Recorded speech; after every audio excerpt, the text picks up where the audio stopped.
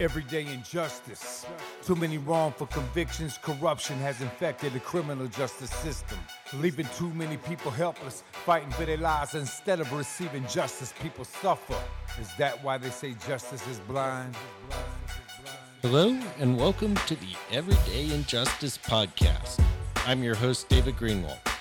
For the past 10 years, we have operated Vanguard Court Watches in California, including San Francisco, Sacramento, and Yolo counties. Our goal?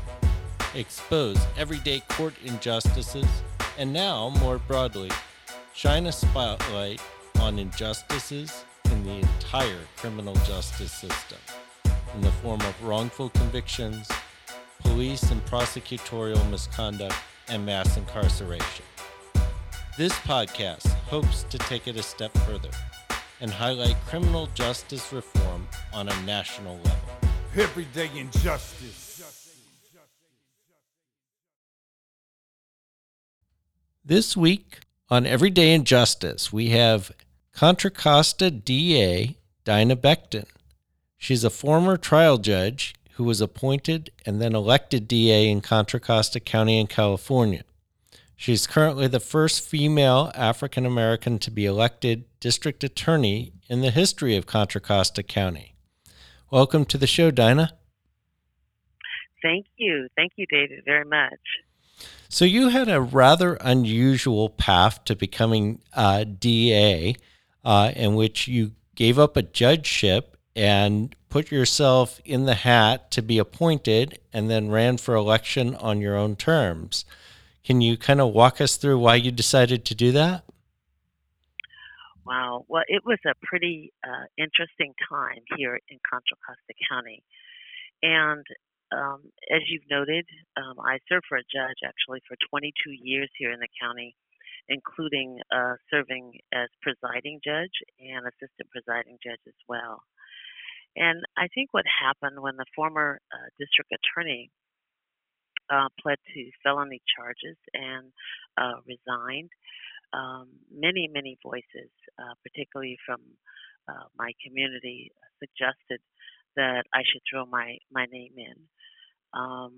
I care a lot about my community, and not only did I bring to the table my experience in administration and management, but also progressive reform ideas for the criminal justice system in Contra Costa County. And when the opportunity presented itself, I think because of my deep love for the community and this opportunity to be in a position to make changes in the criminal justice system was one that just really couldn't be passed up. So talk a little bit about what happened in Contra Costa County in terms of the former DA and the scandal involving him, and then how you've attempted to kind of clean things up.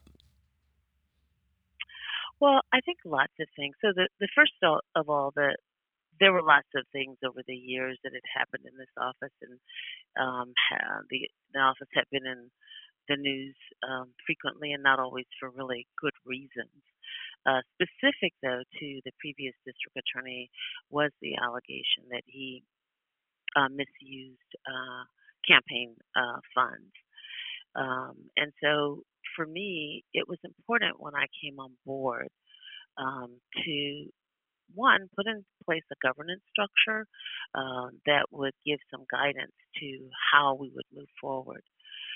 The other thing that was extremely important for me was to listen to the staff and their concerns, and also to put in place policies to address those concerns, including a zero tolerance policy when it comes to the workplace for certain behavior. So we've really done a lot of work to change how business is done here in the office, as well as trying to effectuate change for the criminal justice system. And talk about some of those issues that really drove your decision to become a DA, but not just a DA that's looking to make change in the system.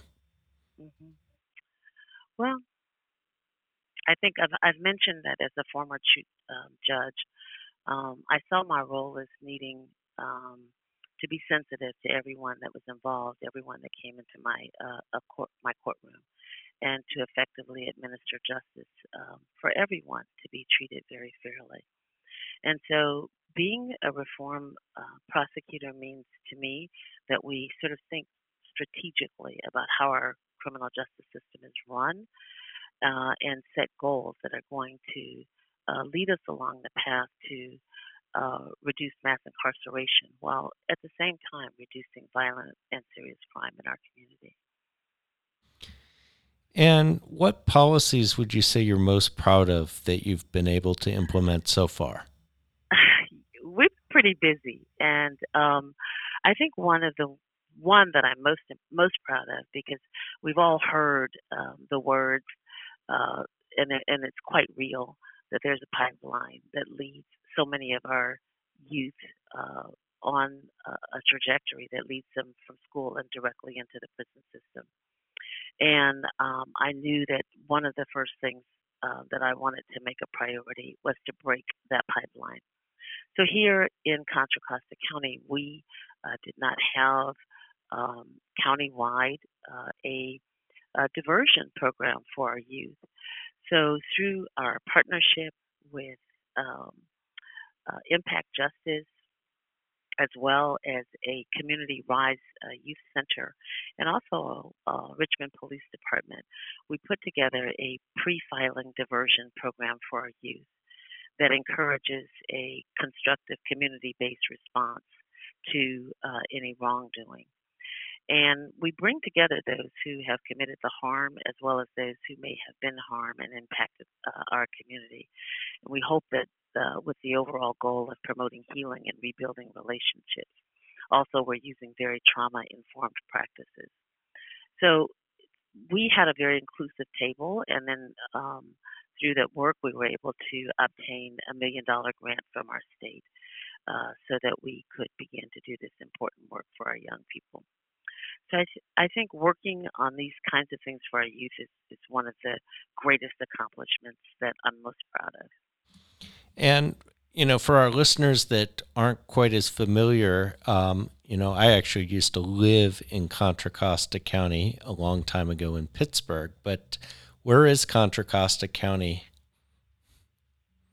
Contra Costa County is situated between Alameda County, which is where you'd find Oakland and cities that people might be familiar with. And if you're driving north, it would be en route to Sacramento. So kind of in the middle there. There we go. A couple of other counties you're going to pass through. And the biggest city is what, Richmond? The largest city in Contra Costa County? Concord. Concord. It's more central county. There we go. Okay. Just in case anyone was wondering. So talk about some of the other programs. So like Community Academy? Yes. So let me stick first of all with our youth, because I think that is going to be a big focus for us going forward. We have a team from across disciplines in our county that participated in the Georgetown University Center for Juvenile Justice Reform.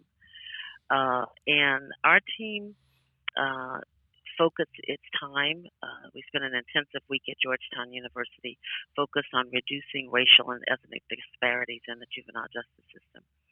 And after completing that program, we are now putting together a capstone program for our county that's going to be a data-driven project that leads a reform effort that we hope will reduce those disparities in our juvenile justice system, specifically aimed at reducing disparities in our suspensions and expulsions and arrests on school campuses, which is often the starting place for leading kids into our pipeline. So that is work that we're extremely proud of.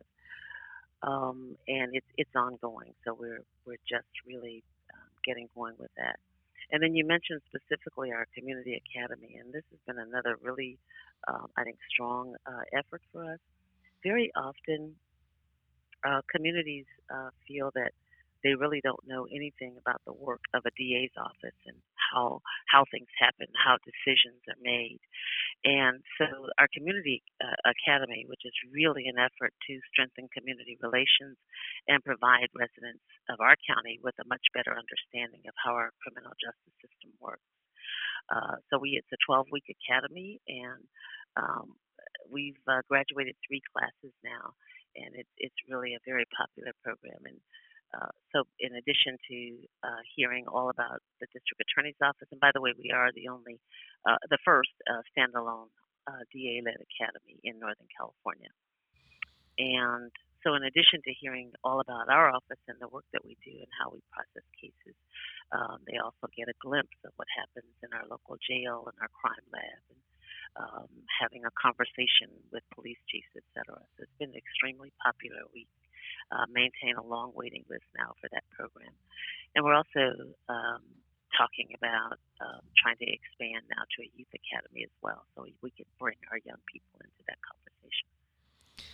And then I note that in January, you guys cleared 3,200 or so marijuana convictions with Code for America, which seems to be something that I'm hearing across the state. Can you talk about that a little?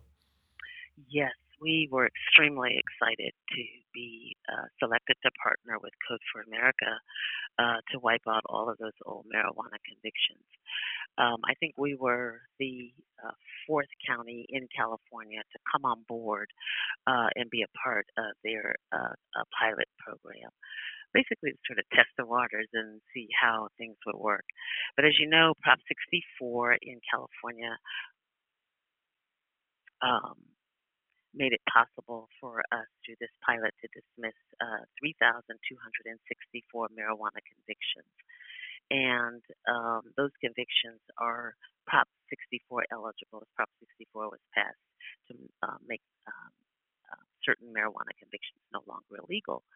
But the thing about those convictions is that they still remained on the books and could have a significant impact on a person's life in terms of being able to find jobs, being able to get into certain housing, student loans, etc. We also knew that if we could act proactively to dismiss these convictions, then we could save individuals in our county the time and also the finances that it might take to come into court during working hours, taking time off work, et cetera, getting child care. And so by partnering with Code for America, we were able to use their technology to make government work much more efficiently for the people in our community. And, I think people need to understand something. I mean, that doesn't sound maybe to the layman like that big a deal, but when you have a conviction on your record, there's all sorts of things that you can't do, right? Right. I mean, there's a tremendous impact. I read an article that mentioned that in California alone, there could be over 1,400 consequences to having a criminal conviction on your record. And so it's really a big deal to have those convictions proactively on our part dismissed. And in addition to that, we mentioned the number of cases, but that was actually 2,300 plus individuals who were impacted. Wow.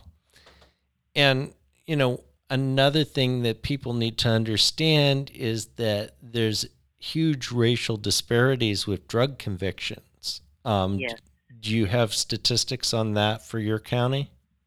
Yes, we do. So you're absolutely right, because Prop 64 helps to address the legacy of communities of color that are suffering from disparities from marijuana arrests, particularly. 51% of all individuals receiving relief in Contra Costa County were Black, African American, or Latino. Wow. And were you in office when Prop 64 was on the ballot, or did that predate you? Probably just before I took office. So do you know if the former DA supported or opposed Prop 64? really don't. Okay. I don't know. I've never heard that the former DA did, but Yeah, I was just wondering because, a lot of people, of course, view Prop 64. Oh, all the potheads are supporting it because they want to smoke. But, this made a huge difference in the lives of people that had been formerly incarcerated, formerly convicted of these crimes. All of a sudden, they have a much cleaner record. exactly. It's really pretty significant.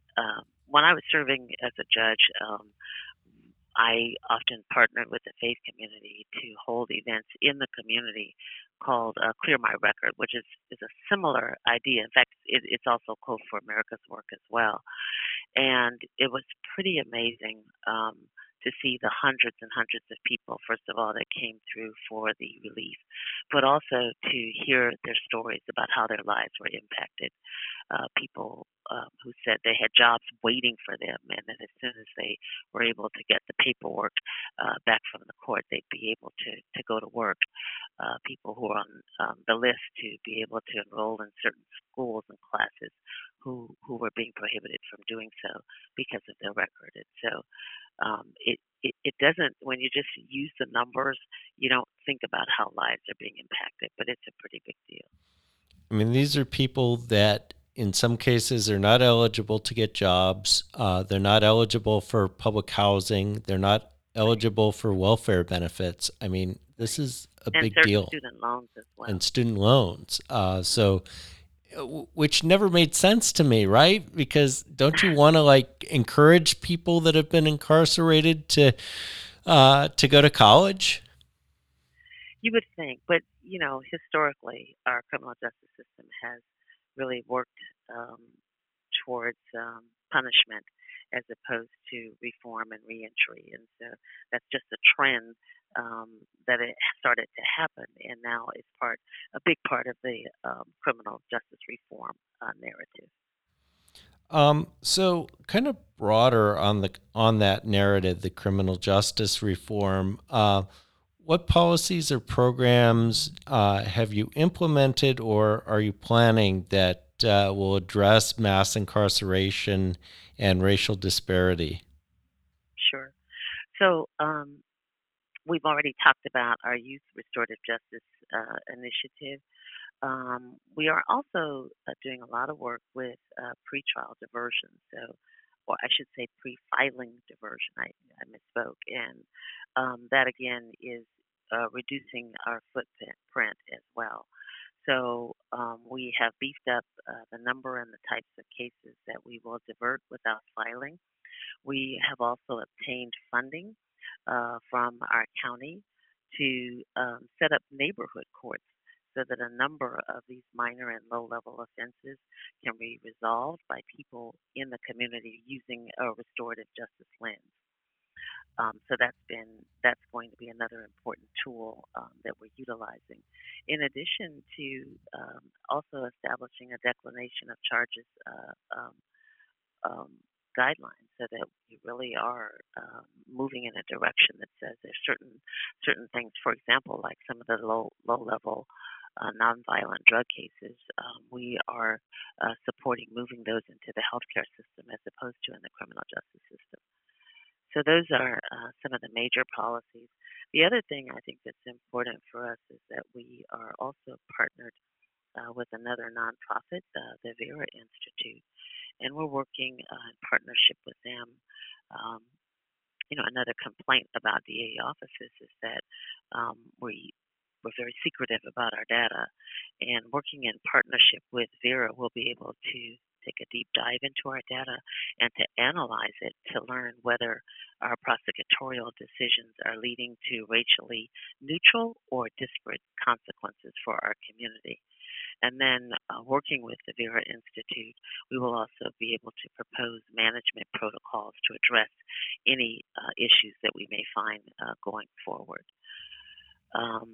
We've also established a conviction integrity unit here in Contra Costa County that takes a look to ensure that We investigate allegations of wrongful convictions and claims of actual innocence. And then we also are reviewing cases where there may be a significant integrity issue. We are participating in a sentencing review project as well, and that gives us the opportunity to take a look back. We got a change in the law in California that allows the DA's office to proactively take a look back and then petition the court if we believe there's a good reason to lessen a sentence. So we're doing that as well. I'm trying to think. You asked me kind of a general question, but so we have a lot of things that we're doing. Yeah, that is a lot. Some of the main ones. So I want to drill down into a couple of these things. So how did the project with the Vera Institute come about? I can't talk. Come about? I first learned of the Vera Institute and their work by participating in a seminar in one of the groups that I work with called Fair and Just Prosecutors. That's a national group, and they did a presentation there. And then I'm trying to remember if Vera Institute first approached us. I know what it was. We saw on their website that they had a program that would help incarcerated girls, and we wanted very clearly to do something in Contra Costa County because particularly the statistics that we had at the time, which were a bit dated, but they still gave us information that over 83% of the girls in custody were girls of color.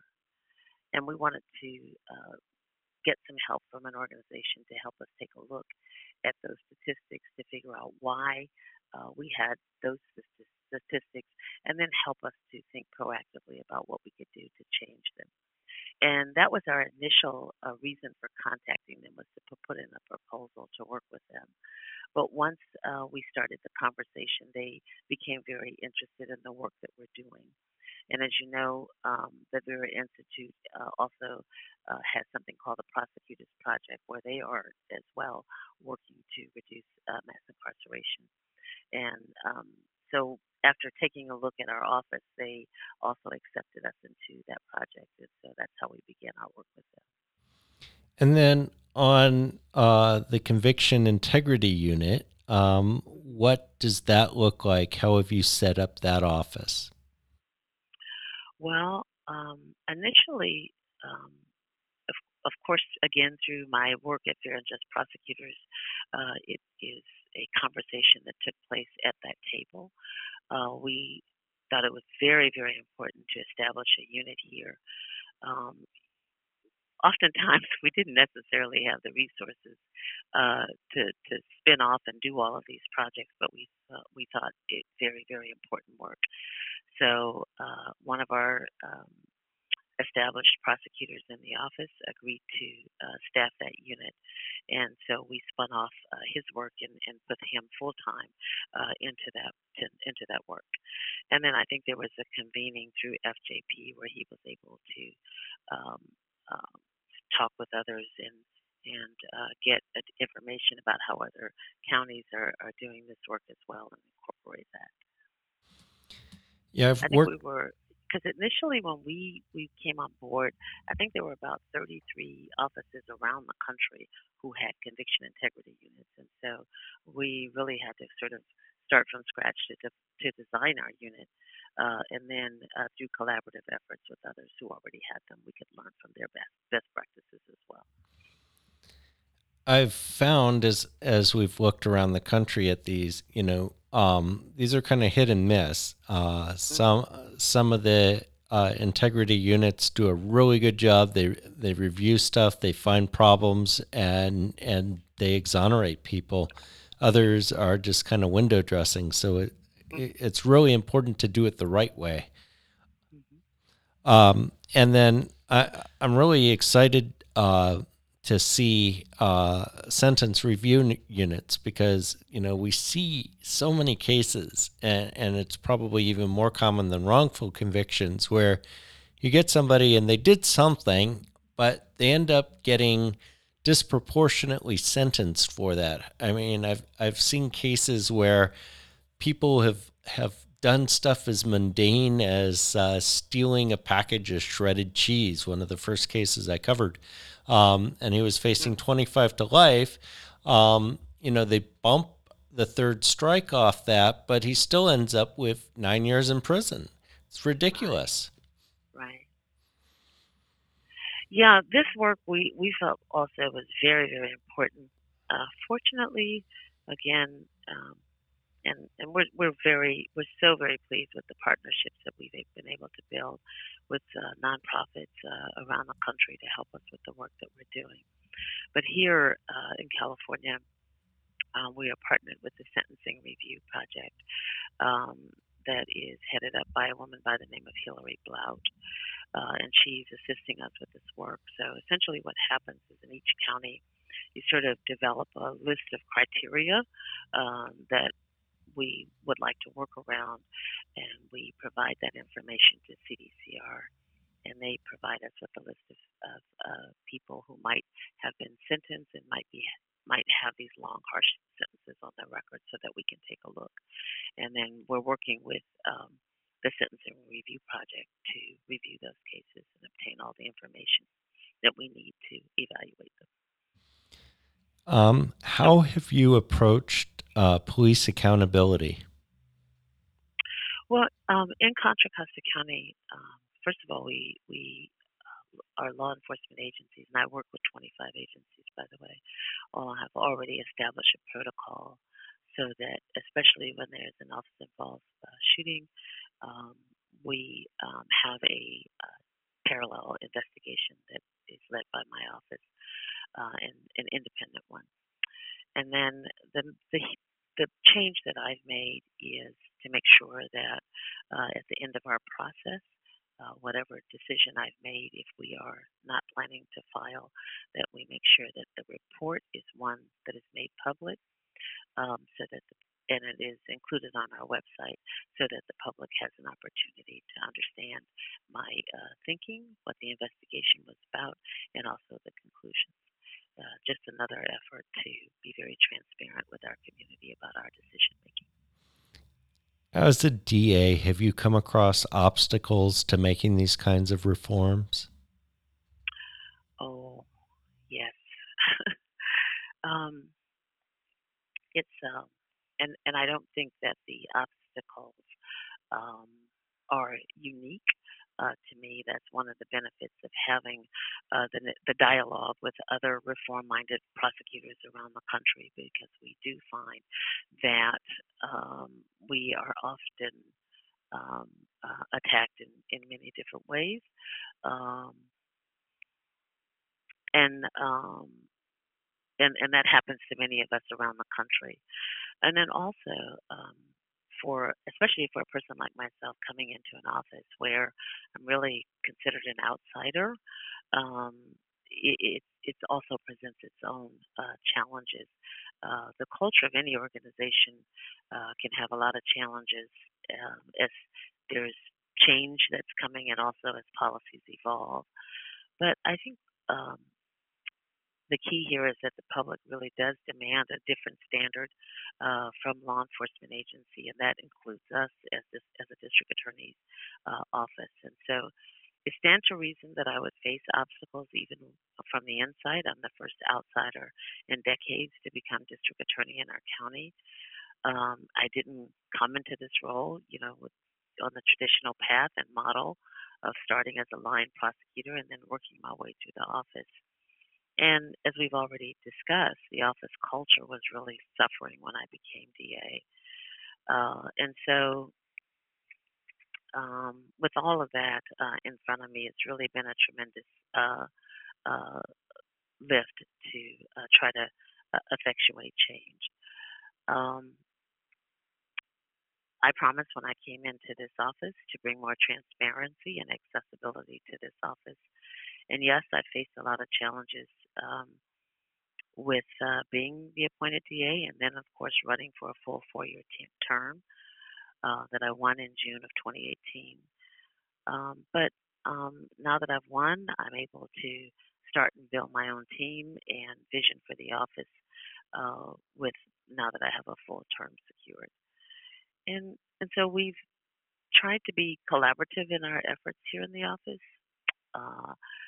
Also done some training on issues that I think are important. Like for example, we did the first implicit bias training for all of our prosecutors. We did training on immigration issues and how that affects the work, how the consequences of immigration can, and how we can be a part of the voice for outcomes for our immigrant community. And so slowly but surely, I think we work through the resistance and really just try to keep our eyes on what's important for our community so that we can continue to move forward with change. And did you find yourself when you came in having to make a lot of personnel changes? Well, that, some offices you read the headlines like district attorney. I'll use Larry Krasner for an example. He, how many people he fired and made lots of changes that way, especially in some of the management folks. But here in my county, our attorneys are civil service protected, and so it really presents its own challenge in how you go forward to effectuate change, and so you can't just come in and say, clean house, if you will. You really have to try to work with people to try to bring people along with you as you're trying to move this office towards change. And then finally, what are your plans for the future? Well, I want to tackle many more pressing issues surrounding accountability in law enforcement.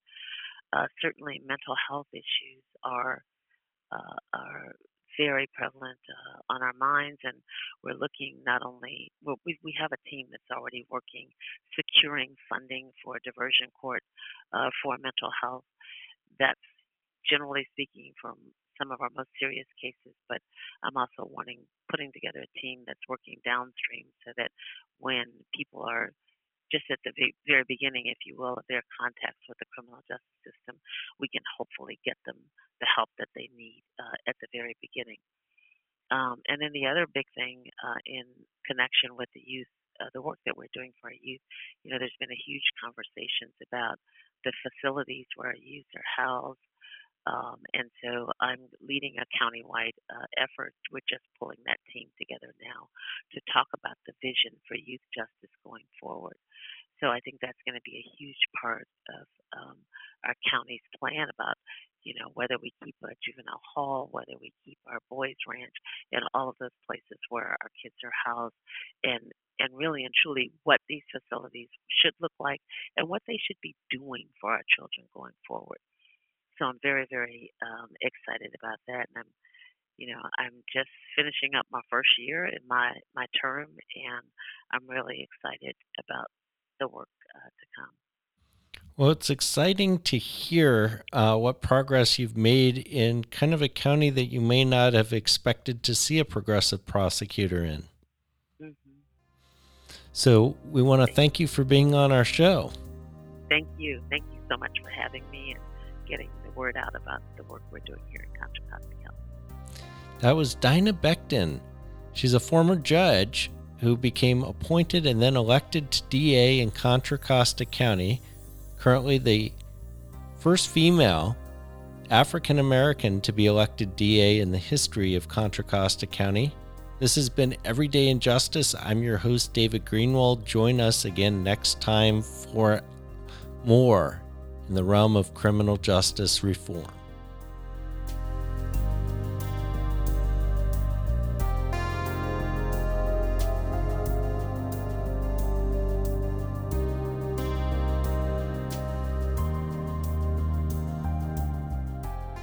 Thank you to George Powell and Norman Mouse-Quake Barrett for the use of our opening, Everyday Injustice. You can see more of George's music at www.georgepow.com. justiceforgeorgepowell.com. That's justiceforgeorgepowell, all one word, .com.